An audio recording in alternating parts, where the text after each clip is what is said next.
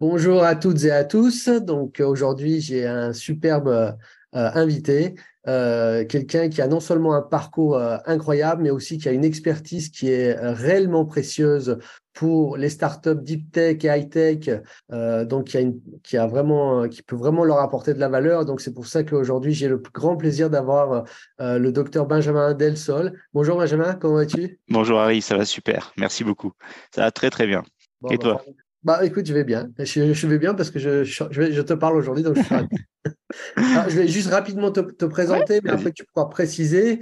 Mhm. Tu es physicien de formation, tu as donc un doctorat en physique quantique Oui, et tu t'es très rapidement spécialisé dans le brevet. ouais, propriété intellectuelle, exact. Ouais. Voilà, donc à l'INPI, puis au CIPI de Strasbourg, il me semble, c'est ça? C'est ça, j'ai fait mes études au CPI, CEIPI, donc le CEPI, comme on dit, le Mhm. Centre d'études internationales en propriété intellectuelle à Strasbourg. Donc, alors en français, on dirait que tu es mandataire brevet, stratégiste brevet, c'est ça? C'est ça, alors on dirait le titre en fait, c'est Conseil en propriété industrielle pour la France. Mhm. J'ai fait la même chose au niveau européen, donc cette fois-ci on dit mandataire européen. Et puis on peut dire aussi stratégiste, enfin stratège en propriété intellectuelle maintenant, effectivement. D'accord, très bien. Parce qu'on dit attorney, alors c'est un peu confusant, mais en français, attorney, Tout à fait. La traduction entre le français et l'anglais est très différente, parce qu'en anglais, on dit European Patent Attorney. voilà. Donc, il y a cette, voilà, c'est pas vraiment le même, c'est pas une traduction littérale, on va dire, mais c'est l'équivalent. Alors c'est très intéressant parce que tu es évidemment, tu as ton propre cabinet de conseil aujourd'hui. Mhm. Euh, tu as une position en tant que, je dirais, expert brevet qui est très précieux parce que tu peux voir en temps réel ce qui se passe en termes, je dirais, d'innovation partout dans le monde. Et en plus, tu as un background de physicien, de chercheur physicien qui te permet aussi d'avoir cette espèce de double compréhension de ce qui peut se faire dans les labos, qui est transférable et ce qui peut avoir un impact économique. Donc ça, c'est vraiment très précieux. Euh, mais bon, avant qu'on rentre dans le vif du sujet sur le brevet, la stratégie et l'innovation, moi j'aimerais qu'on te découvre et qu'on parle un peu de ton parcours parce que tu as vraiment un parcours incroyable. Est-ce que tu serais intéressé un petit peu qu'on discute là-dessus parce que Bien c'est sûr, bien sûr, bien sûr. Je pense que c'est important de connaître le chemin parcouru pour comprendre aussi parfois la destination. absolument, absolument. Alors, Benjamin, est-ce que quand tu étais petit, tu étudiais déjà les lois de la nature dans la cour arrière de tes parents? Est-ce que tu regardais la chute des pierres? Est-ce que tu essayais de trouver des équations ou c'est venu? Alors, ça a démarré assez tôt quand même, hein, effectivement. Je me rappelle très bien déjà regarder les étoiles dans le jardin avec mon père le soir. Par exemple, il me montrait les constellations, ce genre de choses. Passer aussi les satellites, Hmm. on les voyait passer. Et puis très vite aussi, je me rappelle, ça devait être en CE2, donc je devais avoir quoi, 8 ans, 7, 8 ans. On a eu un cours en fait qui est sur les éléments conducteurs et isolants. Je sais pas pourquoi dans cette école on a eu ça, parce que je pense que c'était un peu tôt pour ça, mais bon. On a eu un cours et j'ai vu, donc c'était en gros, bah, on faisait passer du courant depuis une pile sur une petite lampe et bah, on mettait du coton, ça passait pas, on mettait une clé métallique, ça passait et j'ai trouvé ça génial. Et effectivement, à partir de là, je me suis énormément intéressé, au début en fait à l'électricité, à jouer avec les piles, avec des petits. Je démontais tous mes jouets en fait. Depuis que je suis petit déjà, Hmm. je démontais tous mes jouets. Et quand mes jouets étaient finis d'être démontés, j'essayais de démonter ceux de mon frère. Donc pour voir comment ça marchait, tout ça. Et donc, je me suis très vite mis effectivement à jouer avec tout ça, à regarder un peu comment ça fonctionnait, à construire des petits trucs, enfin voilà, bricoler, on va dire, voilà, je bricolais. Et voilà, entre ça et puis après à l'école, on nous a demandé un jour, ça devait être en CM1 peut-être, de penser à quel métier on voudrait faire plus tard, ce genre de truc. Et je suis tombé, moi, en cherchant comme ça, sur astrophysicien. Et je Hmm. me suis dit, attends, ça va être génial, parce que donc, bon, j'avais à peu près compris à peu près ce qu'était la physique. Et je me disais, attends, astrophysicien, c'est donc dans l'espace, c'est encore mieux. Voilà, et donc, à 9 ans, je voulais être astrophysicien, sans vraiment exactement être sûr de ce que c'était, mais je me disais, ça va être génial. Et là, je suis tombé sur une série télé qui s'appelait Code Quantum, Ah donc oui. Quantum Leap en anglais. Hmm. Et là, donc, c'est pour la petite histoire, ceux qui connaissent pas, c'est en gros un physicien, donc un physicien en physique quantique qui voyage dans le temps. Bon. Et là, alors physique quantique, je connaissais pas avant, et puis j'ai vu cette série, j'ai fait, waouh, ça tombe. Bon, déjà, évidemment, l'idée de base, voyage dans le temps était géniale. Et donc, je me suis dit, attends, physicien quantique, quel est le lien, quel rapport, enfin, c'est quoi exactement? Et donc, à partir de 10 ans, je me suis dit que j'allais être physicien Quantique. Et donc, j'ai commencé à étudier, enfin à lire en tout cas, des bouquins sur la dualité onde-corpuscule, sur la physique Wow. quantique, enfin voilà, même sur les trous noirs d'ailleurs, parce que l'astrophysique m'intéressait toujours. Donc, j'ai commencé effectivement assez tôt, on va dire, à m'intéresser à tout ça et à vouloir mon doctorat de physique quantique depuis l'âge de 10 ans. Attends, donc à 10 ans, attends, si c'est donc c'est CM2, sixième à peu près, hein, c'est ça? Alors, oui, ça doit être. Alors, j'ai sauté le CM2, Mhm. donc ça doit être je devais être en CM1 ou en sixième, un truc comme ça, l'un ou l'autre. Ouais, ouais, ouais, donc c'est tôt, parce que moi je me souviens un peu le programme à cet âge-là. On commençait déjà à nous montrer les deux premières lignes du tableau Mendeleïev. Et au niveau modèle atomique, c'était. Je crois que non, on nous parlait même pas du modèle atomique, Non, je pense le pas. nom Je des pense pas. atomes, juste le nom je dirais, de la Les première ligne. matériaux, oui, C'est-à-dire, peut-être. ouais, voilà. Donc toi, tu étais déjà en train de lire des trucs. J'étais un peu précoce sur ce coup-là, ouais. Ah, c'est génial, c'est génial. En fait, je demandais à ma sœur, qui était elle devait être au lycée à cette époque-là, de me récupérer des bouquins et de me photocopier des trucs en fait dans sa bibliothèque à elle, parce que évidemment le lycée lui avait une bibliothèque plus fournie que le collège et que le primaire, pour que j'ai des trucs à lire en fait. Ouais, et ça, j'adore ça. Euh, et en termes d'environnement familial, t'es issu d'une famille de scientifiques ou pas du tout? Pas du tout, pas du tout, pas du tout. Euh, je pense que si les circonstances l'auraient permis, mon grand-père aurait été un scientifique, mais les circonstances l'ont pas forcément permis. Mais il était très intéressé par l'astronomie, il était très intéressé par les sciences en général. C'est un peu l'image que j'ai du savant, tu sais, qui touche un petit peu à plein de domaines différents. Euh, mais non, sinon pas du tout de scientifique dans la famille. Non. Mais il y avait une démarche d'encouragement à la curiosité ou... De base, oui, je pense, parce que déjà mon père et ma mère sont très ouverts d'esprit, si tu veux. J'ai eu tous les soirs, j'avais des discussions avec mon père, des discussions métaphysiques. Je me rappelle, tous les soirs avant d'aller au lit, on parlait sur des sujets, voilà, de l'univers, le temps, l'espace, enfin plein de choses comme ça. Donc j'ai la chance effectivement d'avoir des parents qui ont su se cultiver, si tu veux. Ils n'ont pas forcément fait de grandes études, mais ils ont eu toujours cet esprit curieux quand même, effectivement, de se cultiver, d'apprendre des choses et finalement surtout de nous les transmettre. J'ai la chance d'avoir des parents qui sont exceptionnels et qui ont réussi vraiment à une très belle éducation de leurs quatre enfants en plus. Ah. Donc, ouais. Et tes frères et sœurs, sont tous scientifiques aussi ou pas? Ou Non, pas du tout. t'es le seul alors. Oui, tout à fait. Ma sœur aînée, elle est dans la comptabilité.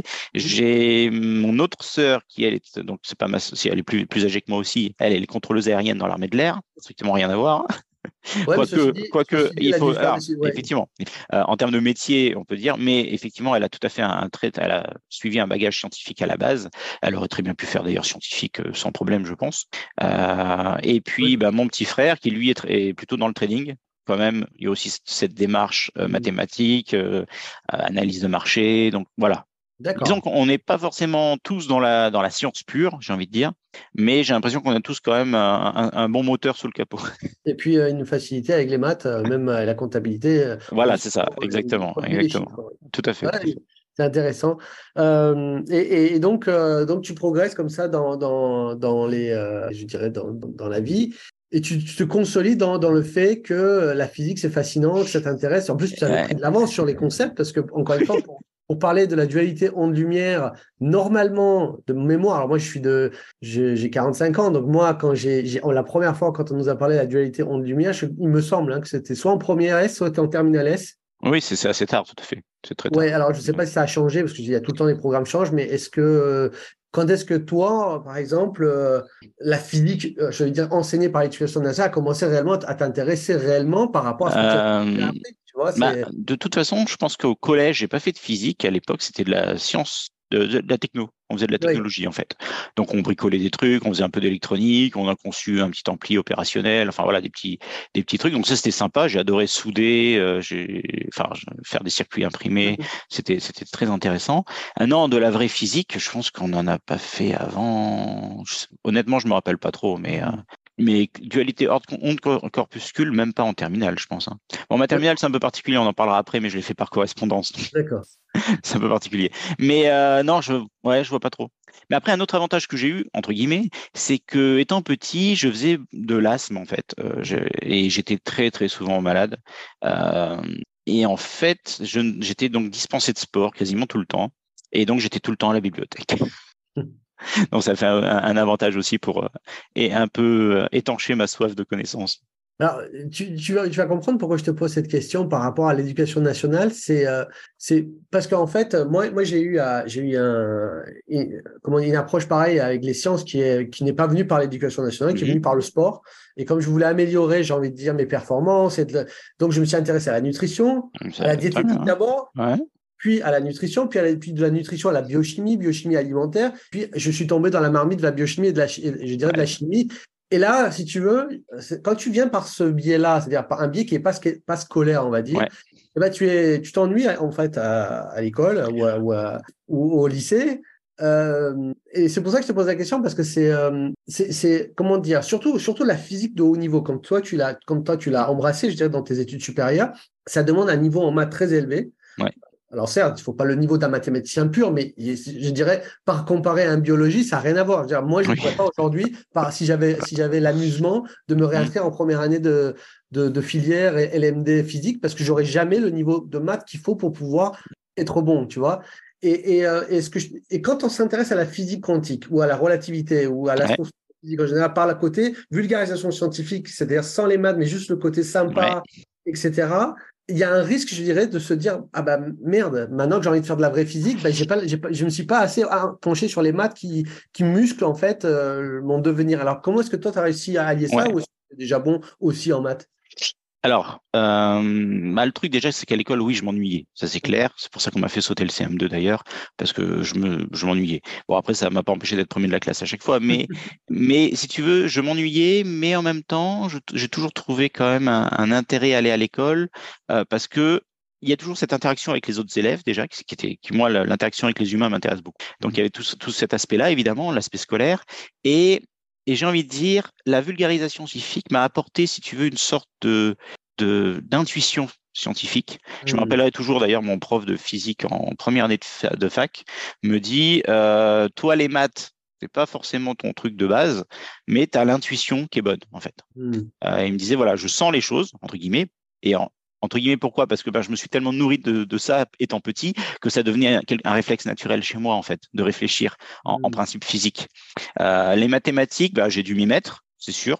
J'ai toujours considéré que les mathématiques étaient un outil. Alors quand je dis ça, je me fais frapper par les mathématiciens, mais effectivement, ça a été, on va dire, la partie la plus peut-être difficile dans mon cursus, ça a été de bien maîtriser les mathématiques dont j'avais besoin. Parce voilà, j'avais cette facilité de compréhension, j'avais cette intuition sur les réponses, mais il me fallait le bagage mathématique pour les démonstrations. Et là, c'était un peu plus un effort. Parce que quand on a l'intuition de la réponse et qu'on nous demande de le démontrer, on a un réflexe qui dit de dire pourquoi je vais le démontrer parce que c'est évident pour moi. Et c'est Hmm. pas parce que c'est évident qu'on ne doit pas le démontrer parce que malheureusement dans le cursus on nous demande de le démontrer. Absolument. Voilà. Et donc, au lycée, donc tu passes le lycée, tu fais des études scientifiques, toujours pareil avec cet amour de la physique, hein, Ouais. qui était là depuis très longtemps, puisque tu m'as Mhm. dit que ça a démarré en primaire. Hein. Et là, comment tu choisis ton cursus, je veux dire, parce que Alors ça c'est une bonne question parce que justement, en pendant France, tu sais, l'espèce de phare pour ceux qui sont, entre guillemets, bien renseignés, qui sont littéralement dans des écuries dès l'enfance pour Mhm. cibler les écoles prépa et éventuellement Ouais. les très grandes écoles. Mais quand on est un peu, j'ai envie de dire, qu'on vient aux sciences par amour et pas comment dire, parce qu'on est dans une écurie Ouais. familiale, tu comprends ce que je veux dire, hein. Ouais, ouais, ouais, très bien.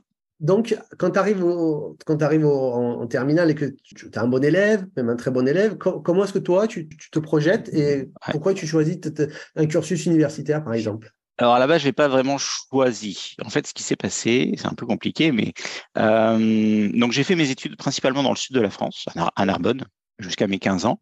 Ensuite, on a déménagé en région parisienne, où j'étais donc, je suis entré en seconde. Et en fait, on m'a diagnostiqué un cancer à l'âge de 15 ans, un sarcome extrêmement rare. Et j'ai dû donc on me l'a dit, on me l'a diagnostiqué juste avant la rentrée scolaire, avant de rentrer en première scientifique. J'ai donc suivi, bon là c'est toute une grosse histoire évidemment parce que il y a eu la chimiothérapie, ensuite il y a eu la chirurgie, la radiothérapie, donc ça a pris à peu près un an de soins.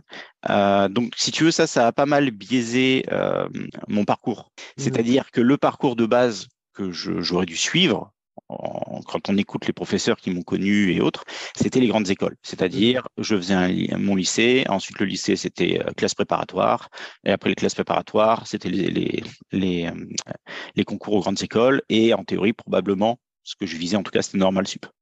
Voilà, ça c'était le chemin que moi je m'étais tracé parce que évidemment je m'étais renseigné très tôt de comment devenir physicien en physique quantique et quel était un petit peu le meilleur chemin. Et quand tu apprends en plus que quand tu fais normal sup, tu es payé par l'État pour étudier ce que tu adores, ça motive forcément à vouloir le faire. Et donc ce cancer à 15 ans, alors déjà il m'a fait perdre une année. Heureusement j'avais sauté le CM2, donc finalement ça se combinait bien. Et surtout, ce qui s'est passé, c'est que après cette année de soins, je suis retourné donc en première S. J'ai fait ma première S, très bien, pas de souci. Et tu sais qu'à la fin de la première, tu as le bac de français. Bien sûr. Enfin, tu avais, je sais plus, ça a dû changer maintenant, mais tu Oui, avais le bac de français. Et là, pour le bac de français, grosse crise d'angoisse, en fait. Et ce qui s'est passé, c'est que j'ai commencé à faire des crises de panique. J'ai perdu totalement confiance en moi, dans le sens où, enfin, ça, si tu veux, après, j'ai évidemment depuis le temps, j'ai la perspective et je sais pourquoi et ainsi de suite. Ce qui s'est passé, si tu veux, c'est que j'ai perdu confiance dans mon corps. D'une certaine manière, j'avais estimé que mon corps m'avait trahi. Je veux dire, tout se passait bien avant mon cancer. Je faisais du tennis, par exemple. C'est même comme ça que je m'en suis rendu compte. En fait, j'avais une grosseur de 8 centimètres. Oui. Non, 16 centimètres, pardon. 16 centimètres à la cuisse, en fait. Et donc, évidemment, ça a interloqué un petit peu moi et mes parents. On a été voir le médecin. Le médecin, il a commencé à se douter d'un truc un peu bizarre. On a passé les échographies, on voyait rien, scanner, OK, ensuite biopsie, IRM. Bon, voilà, le diagnostic est tombé, effectivement, un sarcome extrêmement rare. Alors moi, mon premier réflexe, c'était de dire, c'est un peu bête, mais ça m'a marqué. En sortant du bureau du cancérologue, c'était de dire, je gagne toujours aux jeux de société, et là, cette fois-ci, c'est sur mon terrain, donc je ne peux que gagner. Et effectivement, c'est ce que j'ai fait. Les médecins ne partaient pas gagnants pour moi à la base parce que vraiment, pour eux, c'était très avancé et c'était très agressif. Bon, ça a très bien marché. J'ai eu une très bonne réponse à la chimiothérapie. Bon, chimiothérapie dure, hein. C'était une semaine à l'hôpital à chaque fois, toutes les 3 semaines, je crois, un truc comme ça, de traitement. Bon, avec tous les effets secondaires que tu peux imaginer, évidemment. Chirurgie, parce que la tumeur a été réduite après 4 séances ou 5 séances de chimio, elle a été réduite à, je crois, 8 centimètres. Donc, on avait divisé par 2 la taille. Donc, la chirurgie pour l'enlever, une grosse chirurgie également, parce qu'ils aiment bien vraiment prendre large pour être sûr de tout bien nettoyer. Ensuite, encore chimio et ensuite radiothérapie. Donc, autant te dire que là, j'étais nickel. Bon, évidemment, examen régulièrement tous les 3 mois, puis tous les 6 mois, puis tous les ans, puis tous les 5 ans. Enfin, voilà, le chemin un peu classique, malheureusement, de ce cas de pathologie. Et donc, si tu veux, tout ça, psychologiquement, moi, je l'ai vécu à fond. J'étais à 100, mon côté scientifique, si tu veux, m'a beaucoup aidé. J'étais à 100% en contact avec les médecins. Donc, je leur demandais qu'est-ce qu'ils faisaient, pourquoi, comment. Enfin, vraiment, j'interagissais avec eux comme si j'étais quasiment un collègue pour bien comprendre ce qui se passait. Donc, j'avais ce détachement de mon corps, finalement, d'une certaine manière, où j'agissais plus comme un praticien plutôt que comme une victime. D'ailleurs, pour la petite histoire, j'étais l'un des tout premiers à passer un PET scan en France. C'était le tout début des PET scans, c'était encore expérimental, et j'ai eu la chance d'en passer un. Et voilà, donc si tu veux, quelque part, quand tout s'est fini, je suis retourné travailler à l'école et le stress qui vient avec les examens, donc le bac de français, a dû être l'élément déclencheur, si tu veux, de ces crises de panique où j'avais finalement inconsciemment perdu confiance dans mon corps. Donc j'avais peur, en fait, de faire des crises cardiaques. C'est tout bête. En fait, quand tu fais une crise de panique, ça ressemble à une crise cardiaque. Oui, Et si tu veux, à l'époque, je ne savais pas ce qu'était une crise de panique. Je ne savais pas que c'était en fait une sorte de leurre, c'est-à-dire que le cerveau réagit comme s'il était face à un danger. Donc, il sécrète certaines hormones bien précises, le corps s'accélère, la respiration s'accélère, mais comme tu n'es pas en train de courir devant une menace, par exemple, tel qu'un lion, parce que le corps est conçu pour ça à la base, ben évidemment, ton corps s'emballe et tu as l'impression de faire une attaque. Alors qu'en fait, non.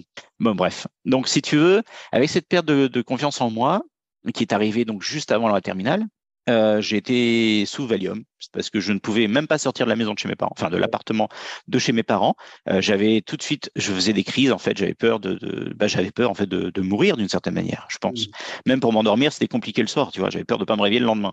Et donc j'étais sous Valium, donc autant te dire que faire Terminal S sous Valium, j'étais pas des plus frais. Donc j'ai décidé en fait avec mes parents, on a été voir le proviseur et on a dit stop. Je vais faire ça par correspondance. Je serai chez mes parents, pas besoin de Valium. Je suis tranquille. Alors, ce que j'ai fait, c'est donc toute l'année de terminale, je l'ai fait par correspondance grâce au CNED, ce qui est génial, hein, parce que franchement, très très bon cours, très bonne documentation. Alors, j'avais pas de prof, mais c'est pas grave. Dans mon cas, ça a été très bien. Ouais, d'ailleurs, la qualité des cours du CNED a une très bonne réputation. Donc, Oui, tout à fait, tout à ils fait. sont Donc, très bien pensés justement pour qu'on puisse évoluer. Alors, c'est d'ailleurs assez bon. On revient sur ton histoire, mais oui, vas-y, vas-y. éducatif, moi, ça me sidère parce que si on arrive à faire des cours de CNED où un gamin peut lire et se plonger tout seul, pourquoi est-ce que les manuels au lycée sont tellement nuls? Enfin, moi, je ne comprendrai jamais ça. Mais bon, je suis désolé, je te coupe là-dessus. Mais non, c'est une très bonne réflexion que tu as, mais je pense que c'est parce que l'enjeu n'est pas le même derrière, c'est pour ça aussi. Et le manuel n'est pas pensé de la même manière parce qu'on ne s'est pas posé les mêmes problématiques. Ça vient de là, je pense. Donc voilà, j'ai fait ma terminale comme ça. Le jour du bac scientifique, j'ai pris mes doses de Valium pour tenir le coup, et puis j'étais passé mes examens comme ça, et puis j'ai eu mon bac. Mais donc de ce fait-là, si tu veux, et alors pendant toute cette année, évidemment, j'ai commencé à me reconstruire ma confiance en moi. Donc je commençais à sortir de plus en plus loin, à un tour de pâté de maison de plus en plus long, ainsi de suite, pour essayer vraiment de reprendre confiance en moi et de voir que finalement mon corps va bien, et j'étais guéri, et que voilà, tout va bien. Et ensuite, ce qui s'est passé, c'est que après mon bac, moi, ce que j'avais prévu, c'était les classes préparatoires. Donc, hop, on va en classe préparatoire, sans se poser de questions. Sauf que j'étais encore quand même un peu sous Valium, et classe préparatoire aux grandes écoles, maths, physique, sciences de l'ingénieur, sous Valium, c'est pas le truc le plus pratique à faire. Donc, ce qui s'est passé, c'est que d'un commun accord avec le proviseur, parce que j'ai commencé à suivre les cours, tout ça, mais voilà, j'étais entre guillemets beaucoup trop fatigué. Puis bon, c'était quand même, ça faisait suite aussi à tous mes soins que j'avais pu avoir aussi. Et donc d'un commun accord, en fait, on a décidé que j'étais un candidat libre en école préparatoire, en classe préparatoire. Donc je pense que ça s'est jamais fait avant. Donc je venais, si tu veux, aux cours que je voulais, quand je pouvais. Je faisais les examens si j'avais envie de les faire. Évidemment, ça ne comptait finalement pas. Donc c'était une année un peu blanche, si tu veux. Et l'année suivante, je me suis dit, je vais aller en fac. Pourquoi? Parce que il y a moins de pression d'une certaine manière, il y a moins de stress, c'est moins dur, dans le sens où ça demande moins comment dire, de force physique aussi, d'une certaine manière. Et puis mon esprit était quand même assez fatigué par tout ce que j'avais vécu, et puis par aussi tout le Valium aussi, hein, d'une certaine manière, c'est pas quelque chose qui te garde très éveillé intellectuellement. Donc j'arrivais à suivre quand même les cours et tout ça, mais voilà, je me suis dit la fac, ça va être quand même plus cool. Et effectivement, c'était très bien parce que ça m'a permis. Bon, déjà, c'était Pierre et Marie Curie, donc c'est pas non plus une mauvaise fac, tu vois, c'est une très très bonne fac. Ça m'a permis de faire toute ma scolarité finalement à l'université, qui s'est très très bien passé. J'ai pu aller même en Suède, tu vois, faire un semestre. Donc j'étais totalement entre guillemets libéré de tous ces problèmes de confiance en moi et autres. J'avais réussi à vraiment reconstruire ma confiance en moi. Et puis ensuite, j'ai fait ma thèse. Alors, par contre, pour le choix du parcours, si tu veux, c'est ça qui est intéressant, c'est que Il y a le choix en physique. physique, hein. Voilà, il Il y y a a le le choix. choix, il y a le choix. Alors moi, c'est physique quantique que je voulais. Le truc maintenant, c'est que physique quantique, il y avait. Alors à Pierre et Marie Curie, il n'y avait pas spécifiquement physique quantique. Par contre, il y avait sciences des matériaux et nano-objets avec une option en master 2 qui était électronique et photonique quantique. D'accord. Donc, c'est ce que moi j'ai choisi. Alors, c'était pas le master le plus dur. J'aurais bien aimé, mais le plus dur, c'est la physique théorique. Mais pour moi, je voulais vraiment de la quantique. Donc, j'ai pris ça. Et c'était ce qui était très intéressant, c'était que c'est un master qui était cohabilité avec l'école normale supérieure et Polytechnique. Donc, D'accord. finalement, je me retrouvais sur les rangs avec les mêmes et à suivre les mêmes cours que si j'avais fait normal sup. Donc, j'avais un petit peu rattrapé le chemin que je m'étais initialement prévu.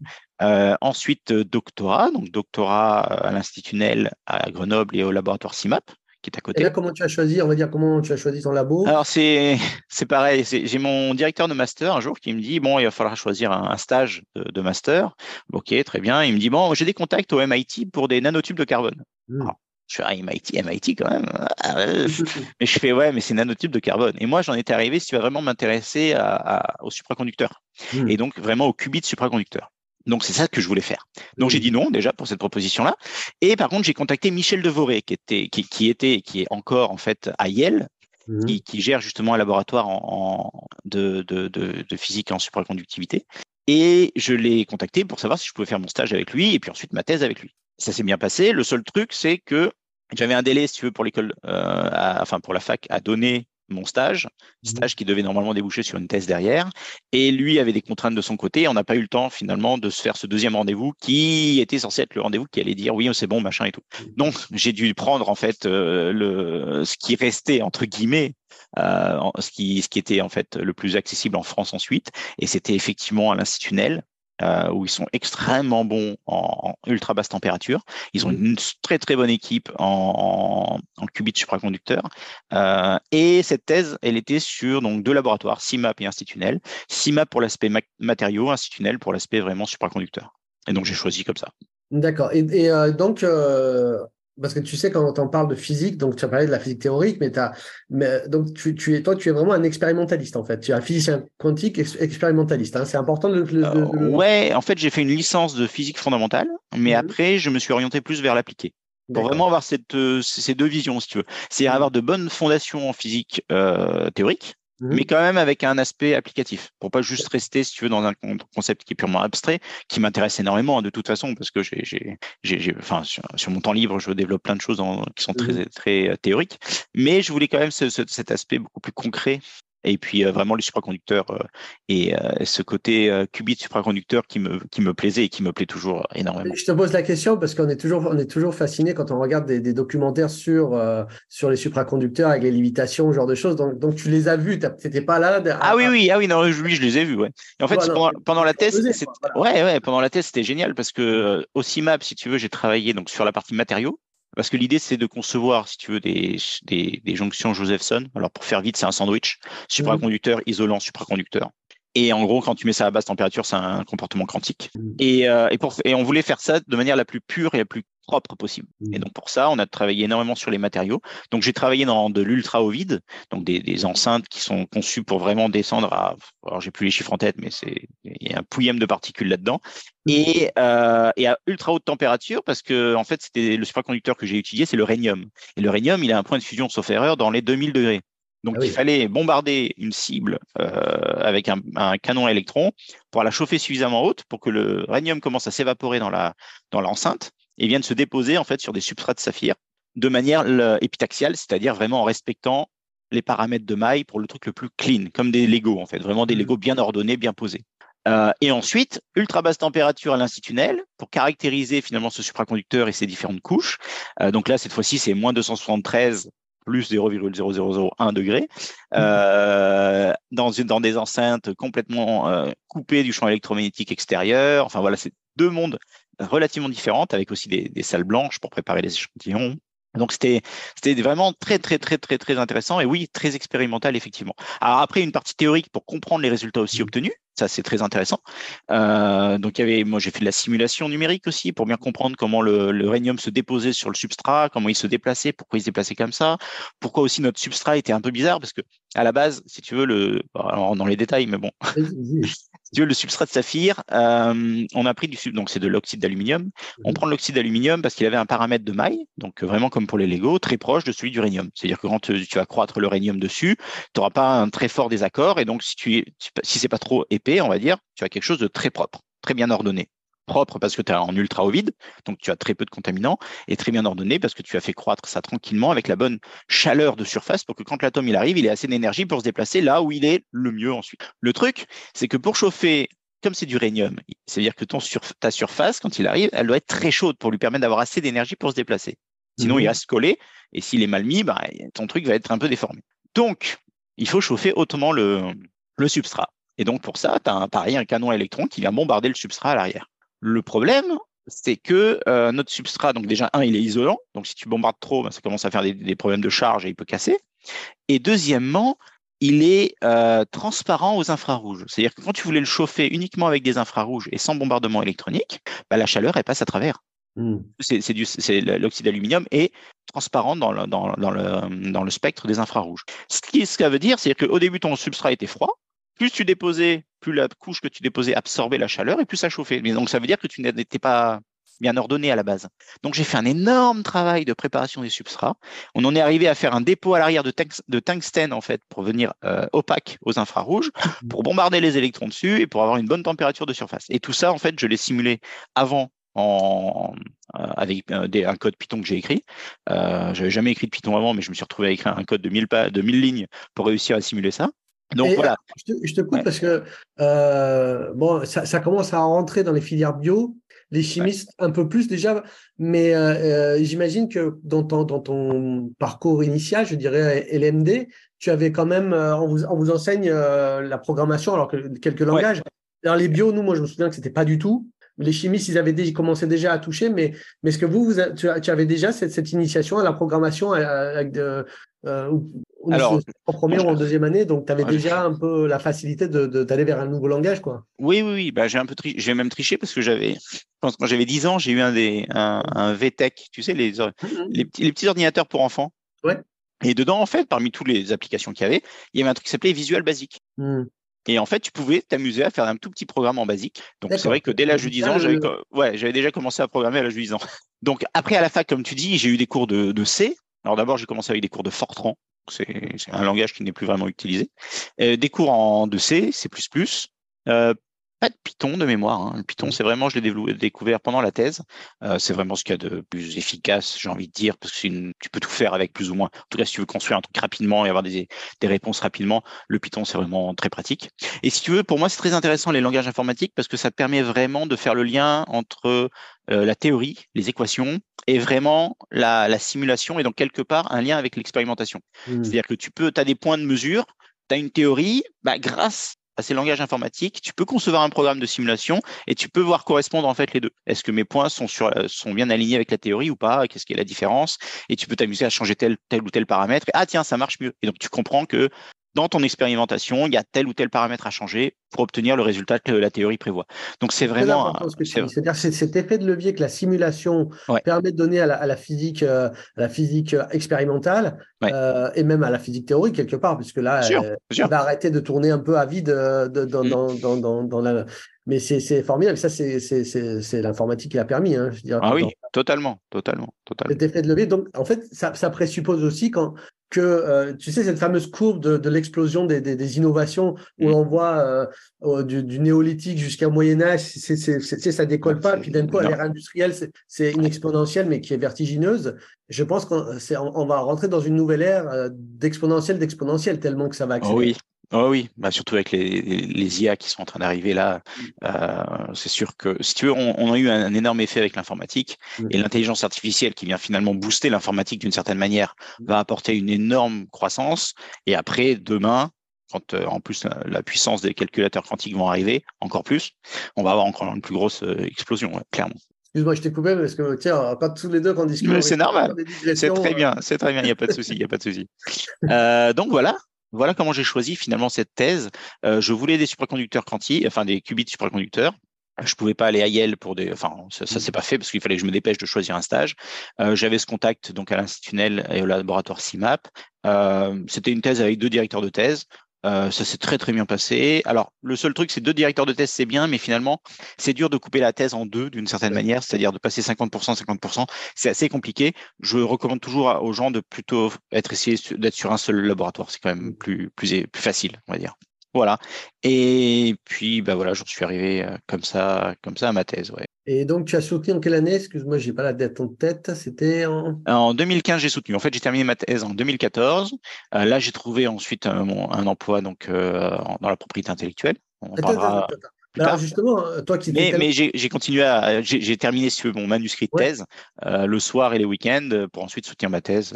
Mais alors, justement, toi qui étais baigné par toi-même ou par ta curiosité personnelle dans la physique quantique, euh, comment ça se fait que. Alors, moi je suis ravi hein, de ton parcours. Ça me permet aujourd'hui de discuter avec toi parce que sinon, si t'étais resté dans le monde académique, je t'aurais peut-être pas croisé, tu Croisé. vois.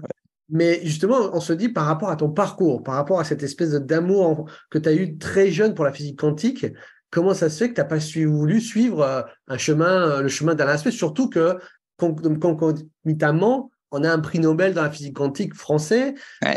qui en plus est un superbe vulgarisateur. Alors, je ne sais pas si tout le monde partage ça, mais moi, j'adore ses conférences, même s'il raconte tout le temps la même chose. Mais moi, j'adore. Donc, je crois que je les ai tous vus.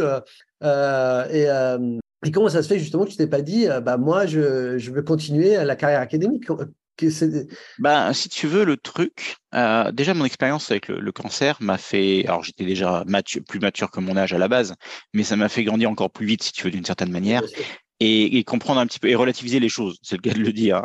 Donc, le parcours académique était très intéressant, mais le problème que j'ai trouvé moi, si tu veux, c'est que le monde académique a des contraintes administratives très fortes. Mm. Et ces contraintes-là, je les ai vues, en fait, quand tu es en laboratoire, tu vois, tu as à peu près toutes les tranches d'âge, ou en tout cas toutes les tranches d'ancienneté dans le laboratoire. Tu as les nouveaux, tu as les plus ou moins anciens, et puis tu as les très anciens.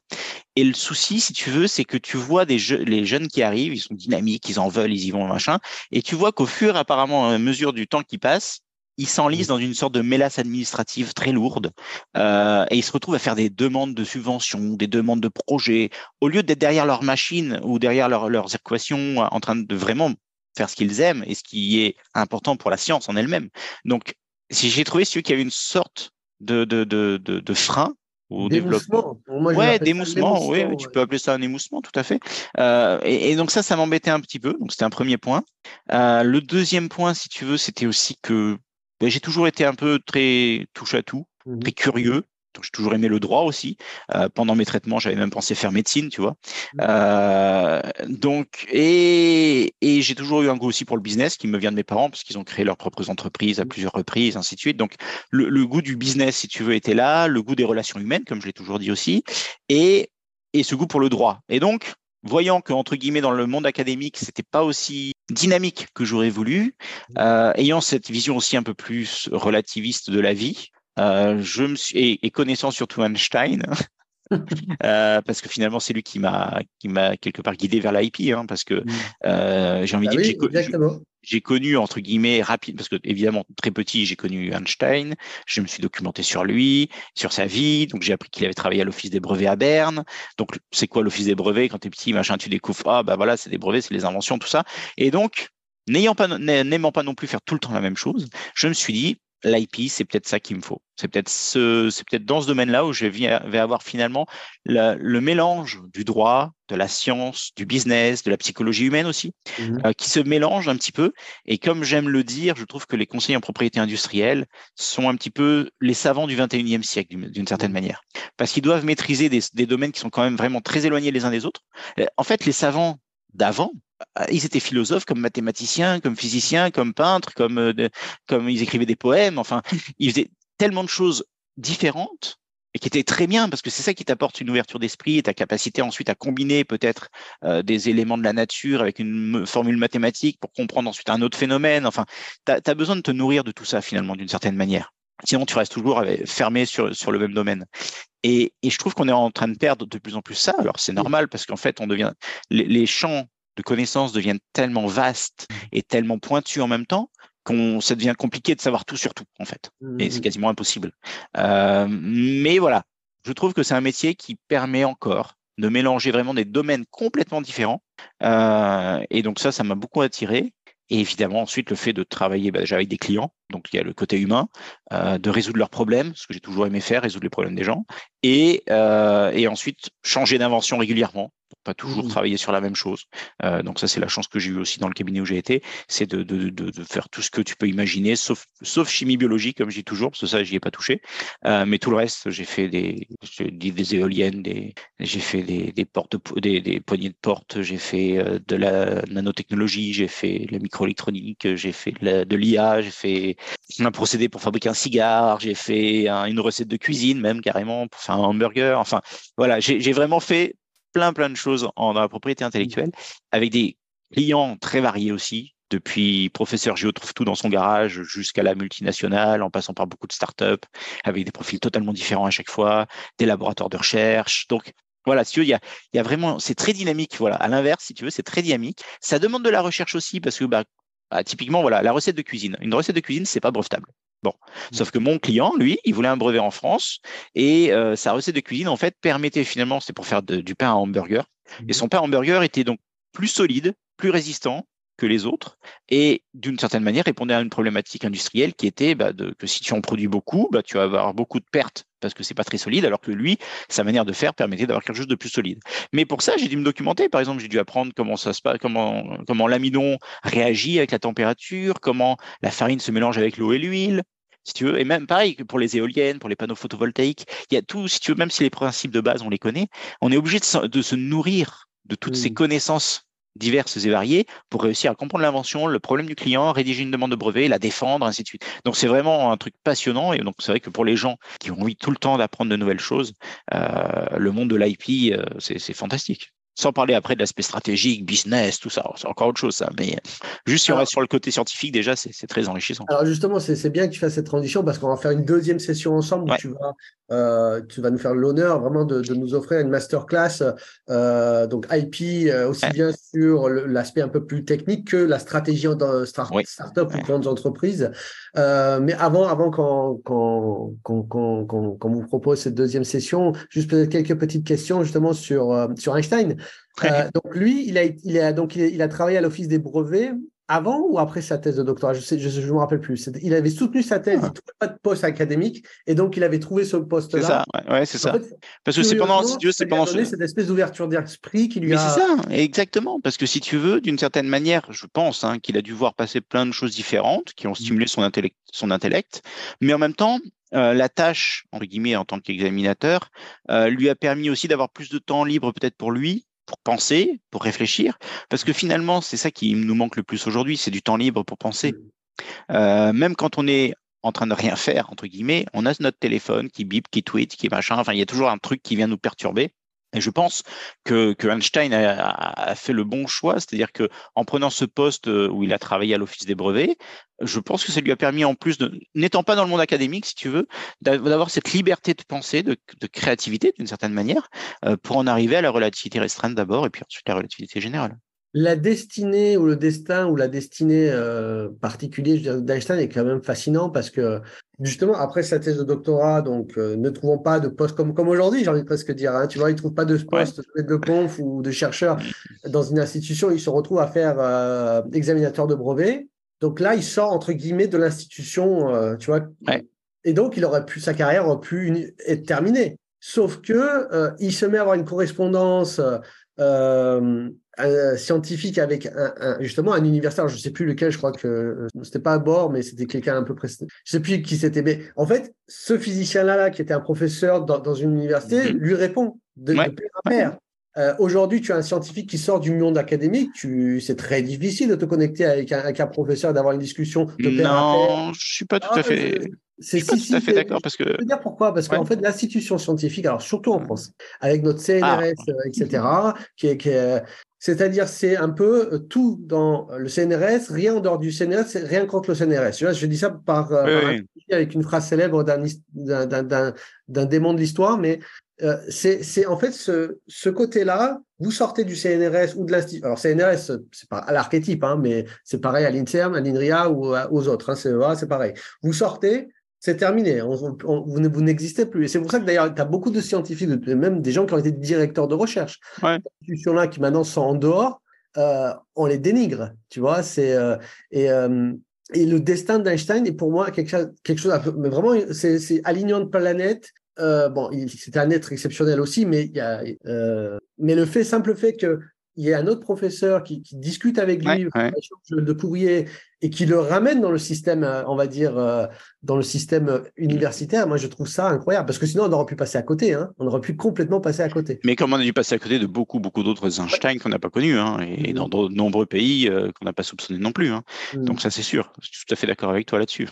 Après pour l'histoire il y a un Indien, j'ai oublié son nom, mais son histoire est célèbre. Oui, tout à fait, qui a été faire ses études en Angleterre. Tout à fait. C'est une histoire incroyable. Ouais, tout à fait.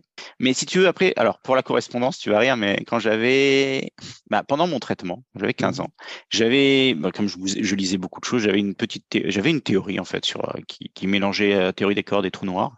Et donc j'avais rédigé un truc. Alors en français à l'époque, j'avoue que l'anglais n'était pas mon point fort à cette époque-là. Et je l'avais envoyé à Stephen Hawking. J'avais une réponse. alors pas de lui malheureusement, de son assistant qui disait Monsieur Hawking reçoit beaucoup de lettres, il n'a pas forcément le temps de les lire toutes. Merci beaucoup pour le message et tout. Donc voilà, bon, pour la petite histoire parce que tu parlais de correspondance. Mais je veux dire aujourd'hui, je pense qu'avec les réseaux sociaux, typiquement avec LinkedIn, le fait d'avoir déjà un doctorat évidemment. Tu passes déjà dans une catégorie et je trouve que, alors peut-être en France c'est plus compliqué, mais à l'étranger c'est quand même plus facile de communiquer avec des scientifiques. Non, mais ce que je voudrais préciser, c'est pas communiquer. Oui, oui, oui. Moi, Non, mais c'est avoir une discussion d'égal à égal. Ouais. J'ai des échanges mails, même avec un prix Nobel, je voudrais pas le dire, mais Oui, c'est pas une discussion de scientifique de pair à pair. C'est plus de la com, des choses comme ça, ou des échanges business, des choses comme ça. oui, oui. Mais, par exemple, tu es un chercheur, entre guillemets, indépendant, notamment en physique théorique, où c'est possible de faire des équations, tu vois. Ah On oui, est ah bah oui, là, tu n'as pas besoin de tenu par matériel. Hein. l'expérimentation. Tout Tu à fait. envoies tes trucs à l'institution te prend pour un guignol, pour À un fou. l'institution, peut-être, oui, mais si tu l'envoies, je pense, à un professeur je dirais Cambridge, Oxford, enfin une grande école comme ça, ou même une université, style Sherbrooke ou autre, je pense que là, je pense que ça peut marcher, si tu veux. Encore une Évidemment, fois, si le site n'est pas rempli d'erreurs de A à Z, on est d'accord. évidemment, évidemment, mais après, ça dépend aussi de qui tu contactes, effectivement. Je veux dire, les scientifiques sont des humains comme tout le monde. Hein. Je veux dire, il y a des idiots, il y a des intelligents, il y a des voilà. Moi, quand j'ai fait à 10 ans, quand je voulais faire ma thèse de physique quantique, je me disais ah, je suis sûr qu'il y a personne qui fait ça. Et puis quand je suis arrivé à faire ma thèse, on était plein à faire une thèse en physique quantique en fait. Donc et puis il y avait de tout. Je veux dire, moi j'ai croisé des gens qui étaient très brillants et j'ai croisé des gens qui étaient alors, très bons en mathématiques, Brillant. mais humainement pas forcément brillant. Parce que voilà, Ouais. pour moi, il y a instruction et intelligence sont deux choses différentes. Donc voilà. Ça, encore une fois, c'est qu'une tranche de la population, mais dans laquelle on a la même proportion qu'on a dans la population normale de tout. Et dans un mètre carré très serré. Donc, ce En qui fait que plus. parfois, il y a des anomalies managériales.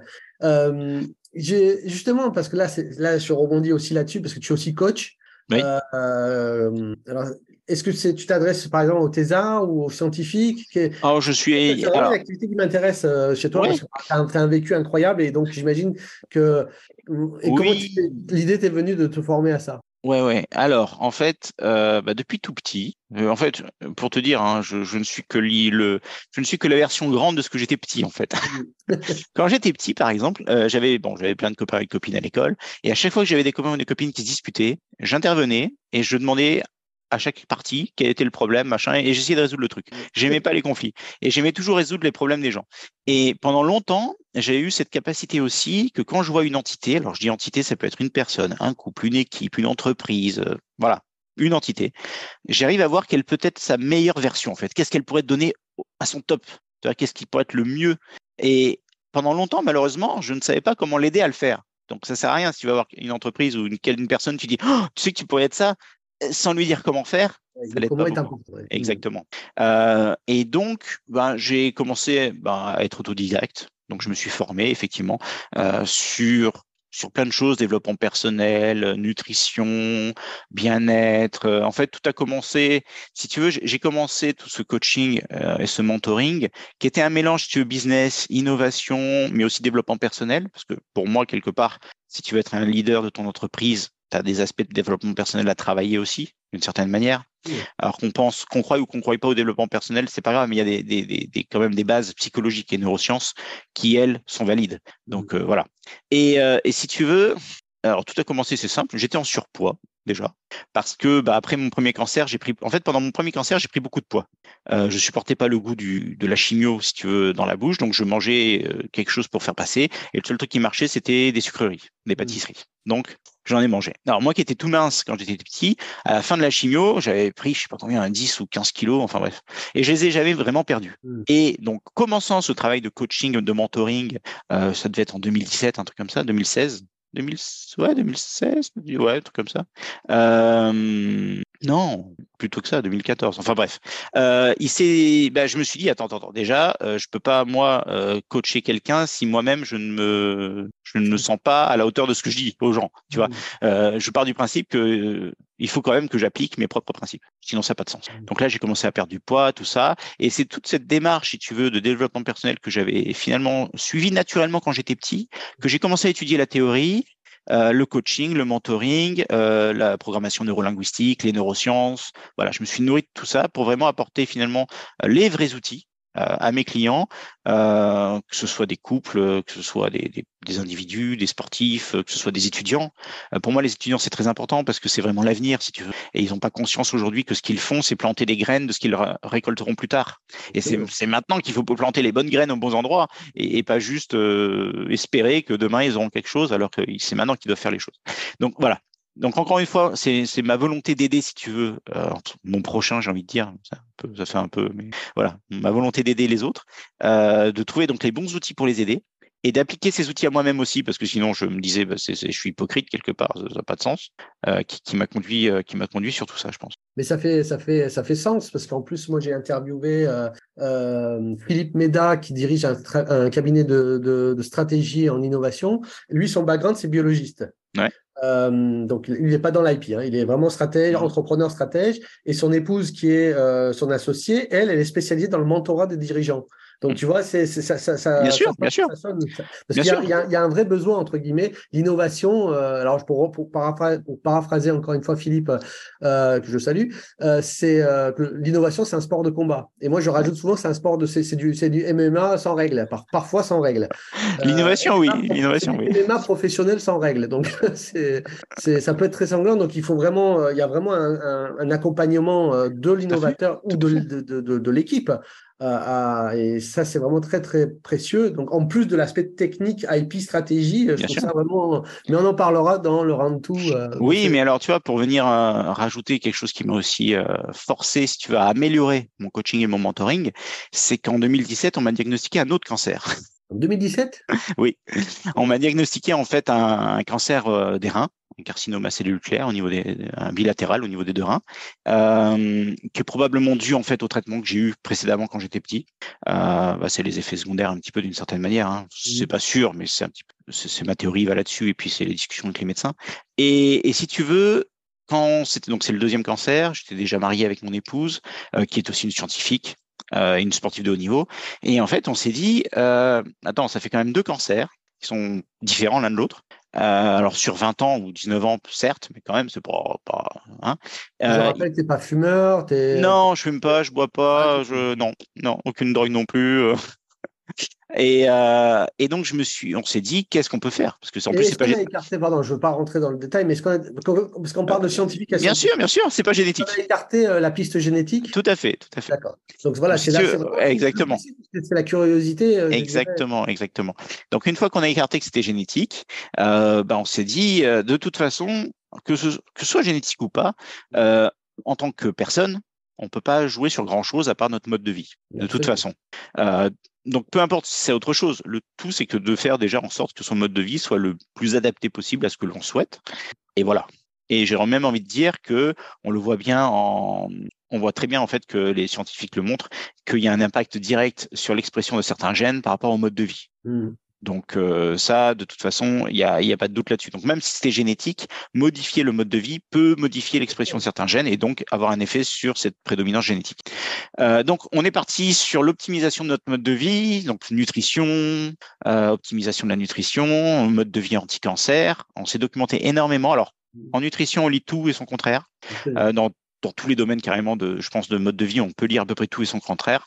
Donc on a vraiment chercher en tant que scientifique à bien comprendre les mécanismes, pourquoi, comment, à se faire notre propre idée, nos propres théories d'une certaine manière, et à combiner et à prendre ce qu'il y avait de meilleur à droite à gauche et virer le reste. Donc on s'est retrouvé avec un mode de vie optimisé pour nous, qui ne correspond pas forcément au mode de vie des autres. Mais durant ce chemin, si tu veux, et cette recherche finalement d'un mode de vie optimal, je dirais, on en est arrivé à apprendre tellement de choses que ça m'a énormément servi maintenant moi aussi quand je coach des gens. Parce que tu vois, j'essaie pas de leur donner le même mode de vie que moi, c'est pas le but du jeu. Mais par contre, s'ils veulent perdre du poids ou s'ils sont trop fatigués, s'ils ont pas assez de confiance en eux, il y a plein de petites choses qu'on peut, dans le mode de vie de tous les jours, faire, qui prennent pas beaucoup de temps, qui sont pas compliquées, pour améliorer tel ou tel point. Et donc voilà, si tu veux cet enrichissement, encore une fois, je suis comme une éponge qui absorbe les connaissances. Avoir absorbé ces connaissances dans le domaine de la nutrition, du microbiote, du bien-être, de la méditation, de la neurosciences, tout ça, vient enrichir finalement le coaching et le mentoring que je propose aux entités. Voilà. C'est très précieux, parce qu'encore une fois, je le redis. Alors moi, mon prisme, c'est surtout les startups, mais j'imagine dans les équipes d'innovation des grandes entreprises, c'est pareil. C'est roller coaster, quoi. C'est très dur.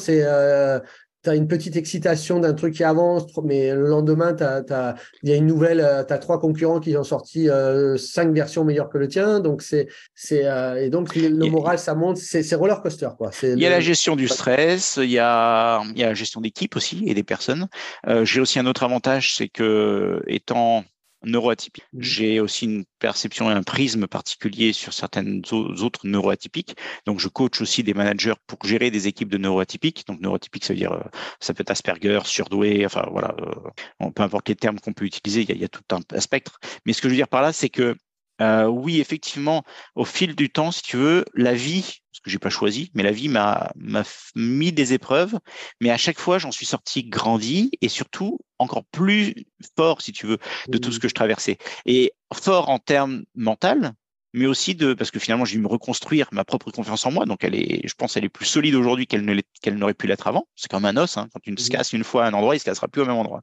Et en même temps, plus instruit aussi, si tu veux. Et donc, alors c'est vrai que ça fait beaucoup de choses. Quand je me présente aux gens, j'essaye quand même de réduire le spectre de la présentation. Là, on discute, donc je te livre un petit peu tout. Mais c'est vrai que la vie m'a apporté beaucoup de choses un peu compliquées. J'en ai tiré beaucoup de positifs, que du positif en fait. Et j'essaie d'aider les gens à éviter de tomber dans les mêmes problèmes. Et surtout de les aider avec ce que j'ai pu acquérir, parce que finalement, je trouve que l'un des buts de la vie, si tu veux, c'est pas de jouer en solo, c'est de finalement faire profiter des autres de sa propre expérience. Alors quand tu as c'est même l'essence même de ce qui fait notre particularité d'Homo sapiens, hein. Exactement. Alors, encore une fois, je vais très mal paraphraser à Harry, mais un homme, il peut pas venir à bout d'un mammouth. Il va revenir avec 10, et si c'est pas suffisant, il revient à 100 000 Voilà. ou à 10 000, et le mammouth, il a aucune chance. Donc voilà, Ouais. c'est notre capacité à nous coordonner, à travailler ensemble, à partager la connaissance, les techniques, et ça, c'est ce qui fait la particularité de Homo sapiens, hein. Je veux dire, quand je regarde ta photo derrière, enfin l'image très bien avec ces gratte-ciels futuristiques, pour arriver à ce genre, je dirais, d'accomplissement, l'humanité devra travailler ensemble et de Bien manière sûr, bien sûr. transdisciplinaire, transmétier.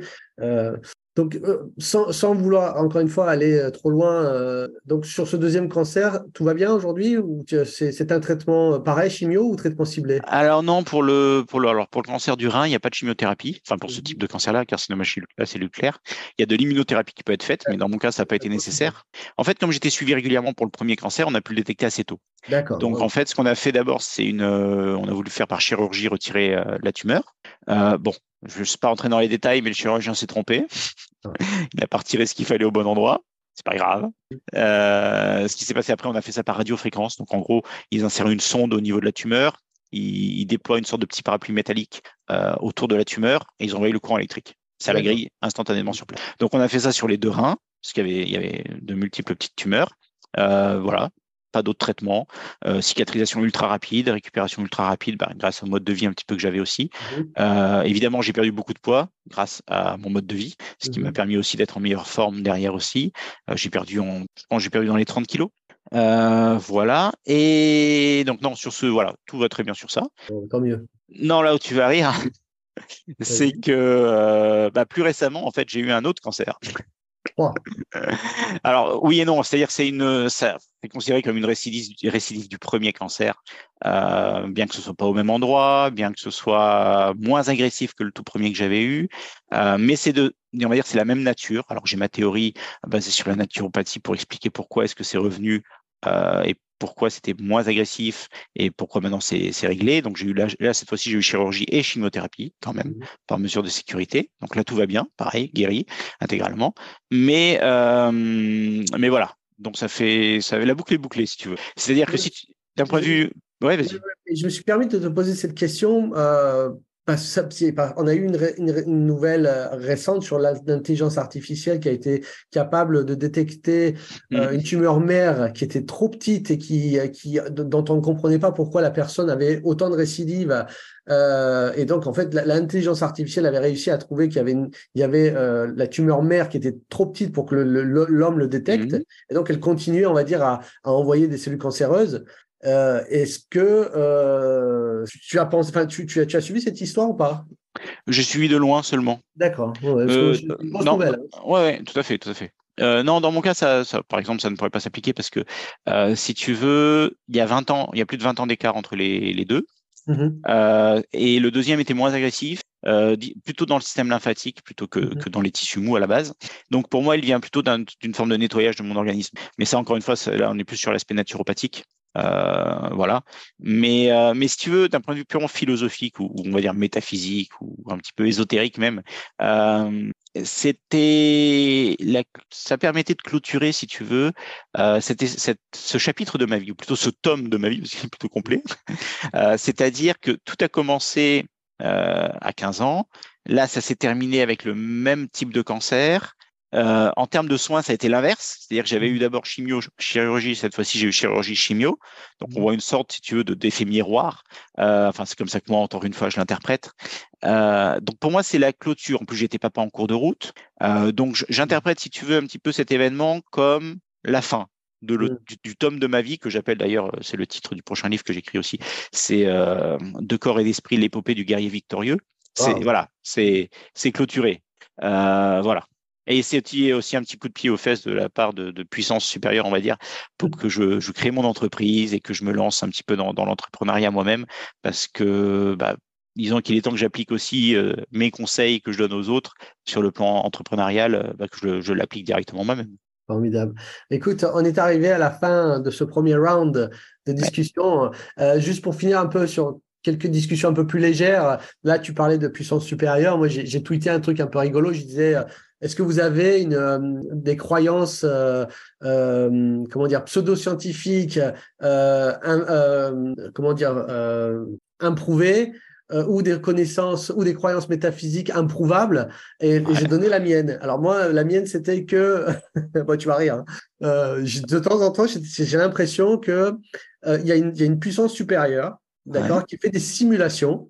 Ouais. Ils ont des ordinateurs super puissants et ils créent des multivers partout. Mais en fait, Ouais. nous, on n'est qu'une conséquence. En fait, même pas ils sont intéressés à la vie, à la création de la vie. Eux, ils font des simulations Ouais, ouais, ouais. parce que ça les intéresse leur propre monde de savoir quels sont les scénarios possibles. Ouais. Donc, et j'ai dit, nous, on est une espèce De boîtes de pétri qui... voilà, dans un des multivers, on est là.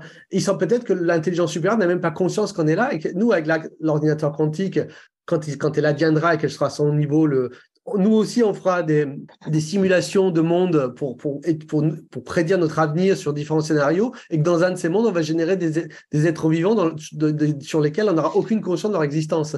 C'est et bon, qui, se- et qui se trouverait être peut-être nous-mêmes finalement. Donc le oui, truc c'est est... ça. Oui, bah écoute, de toute façon, le côté simulation, c'est quand même un sujet qui revient très souvent, surtout avec le prix Nobel de physique, hein, Quantique qu'on a eu la dernière fois. Il y a un aspect qui nous montre clairement que finalement, il y a quand même enfin, il y a une forme quand même au niveau de l'espace, d'une structure, on va dire, de l'espace un peu particulière. Donc, la question de la simulation revient très très souvent. Est-ce qu'elle est fondée? Est-ce qu'elle n'est pas fondée? Ça, c'est autre chose. Encore une fois, comme je dis toujours, on ne perçoit l'univers qu'à travers les cinq sens Oui. qu'on a. Donc, on ne peut finalement qu'avoir une version cinq sens de l'univers tel qu'il est. Et les outils qu'on conçoit eux-mêmes, finalement, on ne peut lire que ce genre de choses. Donc, je pense qu'il y a beaucoup de croyances qui peuvent être vraies sans aucune preuve. Il y en a sans doute autant qui sont potentiellement fausses sans aucune preuve. Mais comme je dis toujours, ce qui compte le plus, c'est ce qu'on croit nous-mêmes, en fait, finalement.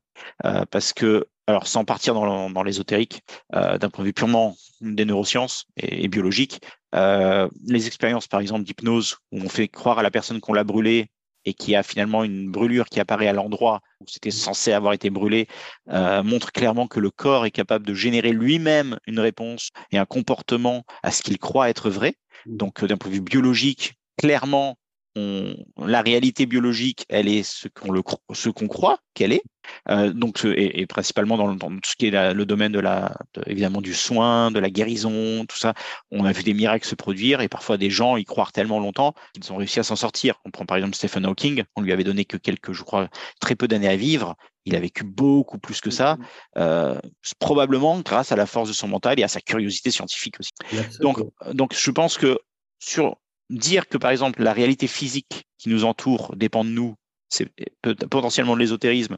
Mais on pourra peut-être un jour dire que c'est vrai, on verra bien en fonction des évolutions, des recherches qu'on fera, mais dire en tout cas que d'un point de vue biologique, la réalité de nous-mêmes, elle est ce qu'on croit, oui, ça c'est sûr et certain. Donc je dis toujours aux gens, faites attention à ce que vous croyez profondément en vous. Bah oui, absolument, tout à fait. La puissance. D'ailleurs, j'allais te poser la question, mais je vais répondre moi et ensuite je vais te poser. Moi, si j'ai un livre à vous conseiller sur la perception, que notre capacité à percevoir le monde, donc qui est très biaisée, hein, Ouais, c'est Deviate, alors j'ai oublié le nom, c'est Lotto, je crois. Enfin, c'est un immense neuroscientifique. C'est un livre sur la perception, et ce que l'on sait, ce que les neurosciences savent ouais, de la perception humaine et de la conscience. Je pense que aujourd'hui, c'est le meilleur livre sur le sujet. C'est notre perception, comment dire, notre perception et puis notre conscience de cette perception. Elle est extrêmement biaisée, elle est accablable par nous-mêmes, mais aussi par notre environnement. bien sûr, bien sûr. C'est vraiment absolument dingue. Donc justement, pour finir, est-ce que tu aurais peut-être un livre ou un contenu? Ça peut être très précis, par exemple.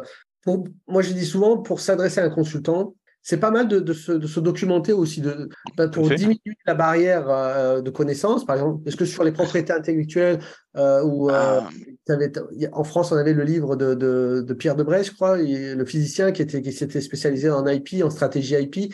Mais c'est un peu daté parce que maintenant, malheureusement, il a pris de l'âge, donc il n'a pas renouvelé ses livres. Mais est-ce que tu aurais quelque chose à nous conseiller dans ton expertise et même plus large sur ce que tu aimes? alors je dirais parce que encore une fois, j'aime bien être. Pour moi, tout est connecté. Mhm. D'accord? Ce qui s'applique dans un domaine peut s'appliquer dans les autres, ainsi de suite. Il n'y a pas de barrière réellement, en fait. Après, c'est juste une question de présentation ou d'emballage. Mais le fondement, si tu veux, est le même. La racine est commune. Donc, par exemple, c'est l'art de la guerre de Sun Tzu. Bien sûr. C'est tout bête, mais tu peux appliquer ces principes-là dans tous les aspects de ta vie, quels qu'ils soient. Mhm. Donc, pour moi, ça, c'est un des fondamentaux, surtout en termes de stratégie. Mhm. C'est directement lié à ça. Je Euh, les mettrai, hein, évidemment, pour ceux qui nous écoutent, je mettrai les liens. Ouais. Sinon, après, oui, alors bah, un des tout premiers livres de physique que j'ai lu, c'était Une brève histoire du temps de Stephen Hawking, que j'ai dévoré encore et encore. Après, généralement, je lis rarement plusieurs fois le même livre. Mhm. C'est pour ça que je parle de celui-là de Stephen Hawking, parce que j'ai lu plusieurs fois. C'est celui qui t'a Mais marqué. oui, bah, en plus, j'étais jeune, Mhm. j'étais un des tout premiers que j'ai pu lire. Donc, ça m'a pas mal marqué.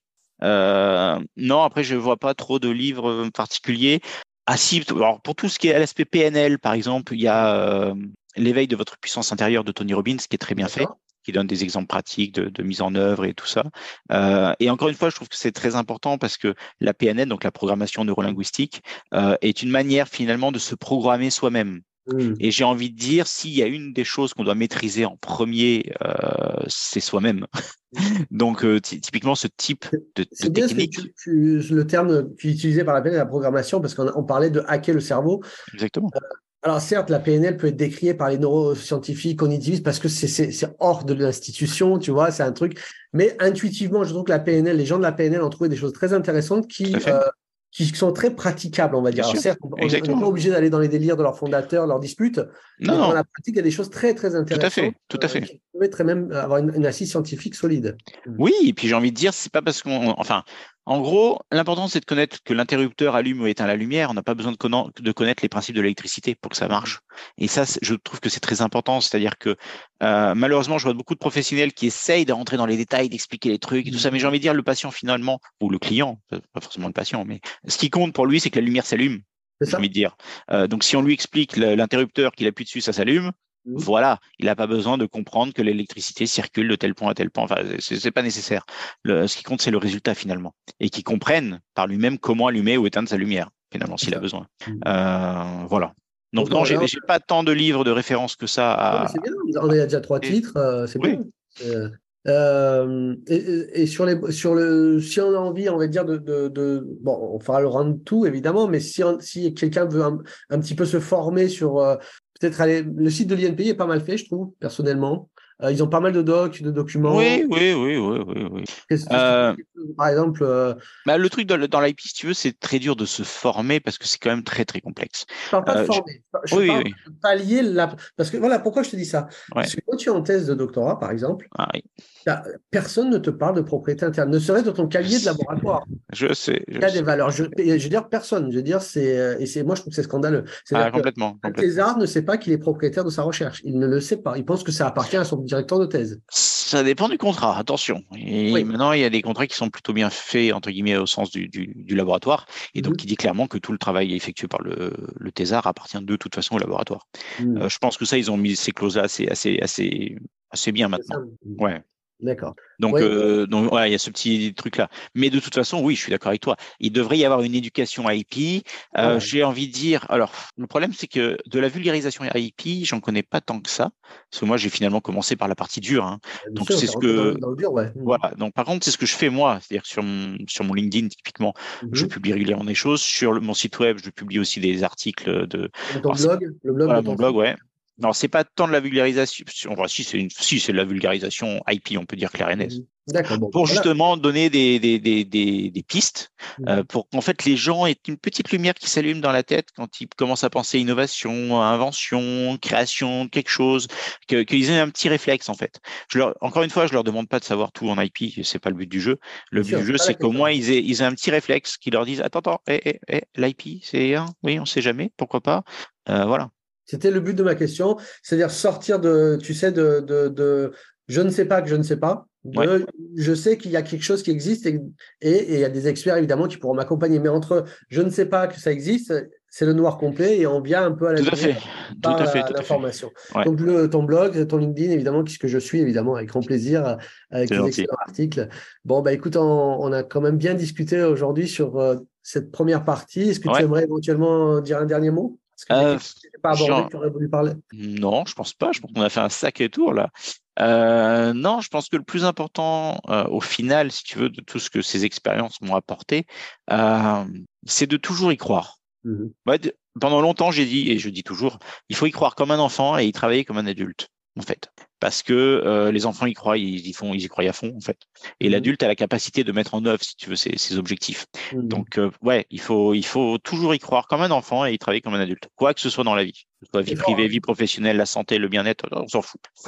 Faut vraiment croire fortement à ce que vous voulez, et puis, par contre, y travailler solidement derrière. C'est très fort ce que tu dis, hein, surtout le verbe croire, euh, parce qu'évidemment, par la formation scientifique qui est un peu asséchante de ce côté-là, on a tendance à arriver entre guillemets, à la ceinture noire qui est le doctorat, et on évacue le verbe croire. Tu vois, on devient une espèce de sceptique professionnel, et c'est à partir de la ceinture noire, comme dans tous les arts martiaux, on se dit, ah bah non, je recommence un nouveau cycle en fait, et je ne sais rien. Tout à fait. Et donc, Tout à fait. c'est le verbe croire, c'est important parce que justement, on revient un peu à ce phénomène de hacker le cerveau, Ouais, pouvoir nous pousser et nous amener quelque part. Et donc, ça, c'est tout à très fait. fort. Et puis si on regarde bien les grands scientifiques, Stephen Hawking, Einstein, enfin tous les plus grands, ils en arrivent toujours quand même à un moment donné où il y a une croyance en Dieu. On a pendant longtemps dit que Dieu était incompatible avec la science. Pourtant, tous les grands scientifiques, à un moment donné, quand ils poussent le raisonnement jusqu'au bout, ils arrivent à un moment donné devant un mur. Alors pas forcément le mur de Planck, mais ils arrivent devant un mur et il y a un moment quand même voilà, cette croyance qui prédomine quand même. Donc on peut être scientifique et croyant, c'est Bien pas sûr. c'est pas du tout incompatible. Et de toute façon, pour son propre bien-être, plus on croit dans des choses qui nous font du bien, et plus on est heureux. Ça, c'est le mot de la fin qui est très important. Merci infiniment, Benjamin. Merci à toi, c'était C'était génial. un vrai plaisir. Et puis, Partagé, on aura une deuxième round, même trois, ou même plus, non parce même plus. qu'on vous prépare des choses. Donc, à très bientôt. À très Merci bientôt, beaucoup. merci. Salut.